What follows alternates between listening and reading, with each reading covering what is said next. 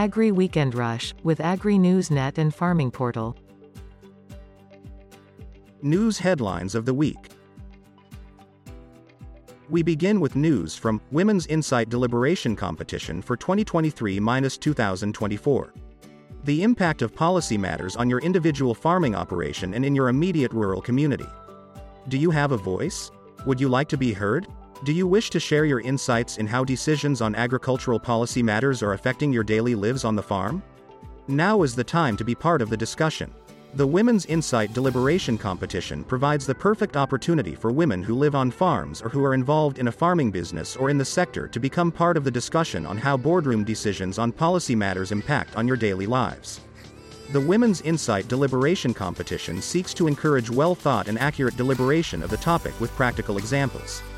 This competition seeks to create a platform where women in agriculture can become part of the agricultural discussion platform and ultimately influence public and industry discussions. Entries are now open for the Women's Insight Deliberation Competition. Visit farmingportal.co.za. The OECD FAO Agricultural Outlook 2023-2032 assesses the 10-year prospects for agricultural commodity and fish markets, considering economic risks, uncertainty, and high energy prices. Rising fertilizer costs can lead to higher food prices, as demonstrated in this year's outlook. The report analyzes the impact of disputes with the U.S. on the South African economy through currency, trade, investment, and liquidity channels. The South African fruit industry is determined to achieve full transformation by 2038, ensuring profitability and sustainability for black growers. FruitSaw, equipped with tools to measure progress, aims to involve black individuals at every stage of the fruit industry value chain on an equitable basis.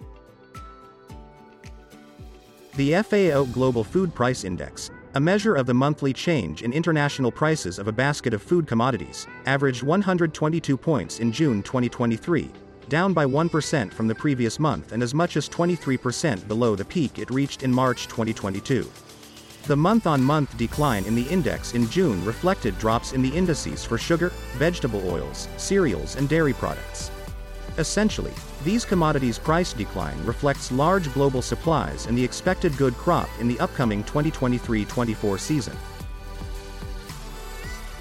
You are listening to an audio production of AGRI News Weekend Rush, produced in our international studios in Cape Town.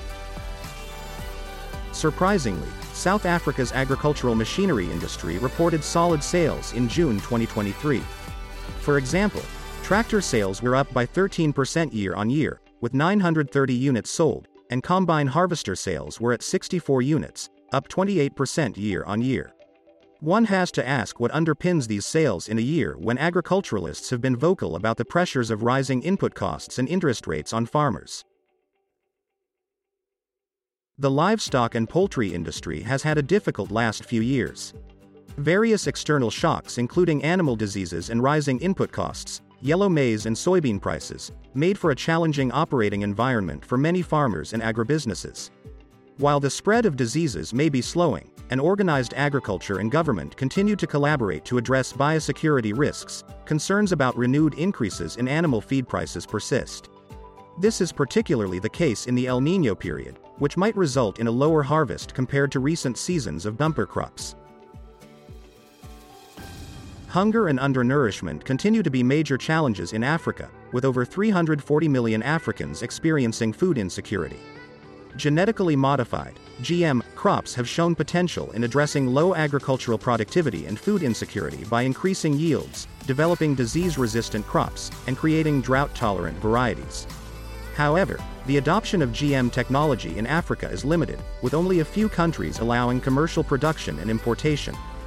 This is partly due to the European Union's strict regulations on GM products and concerns over safety and cost. Discussions on green and climate finance in Africa focus on the challenges of scaling up financing and the issue of layered risk.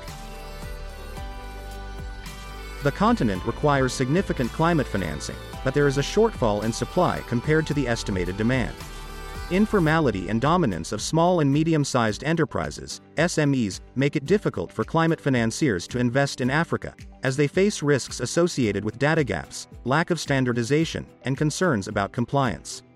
Collaboration between climate finance providers and African players, as well as improving the financial architecture of green climate deals, can help address these challenges.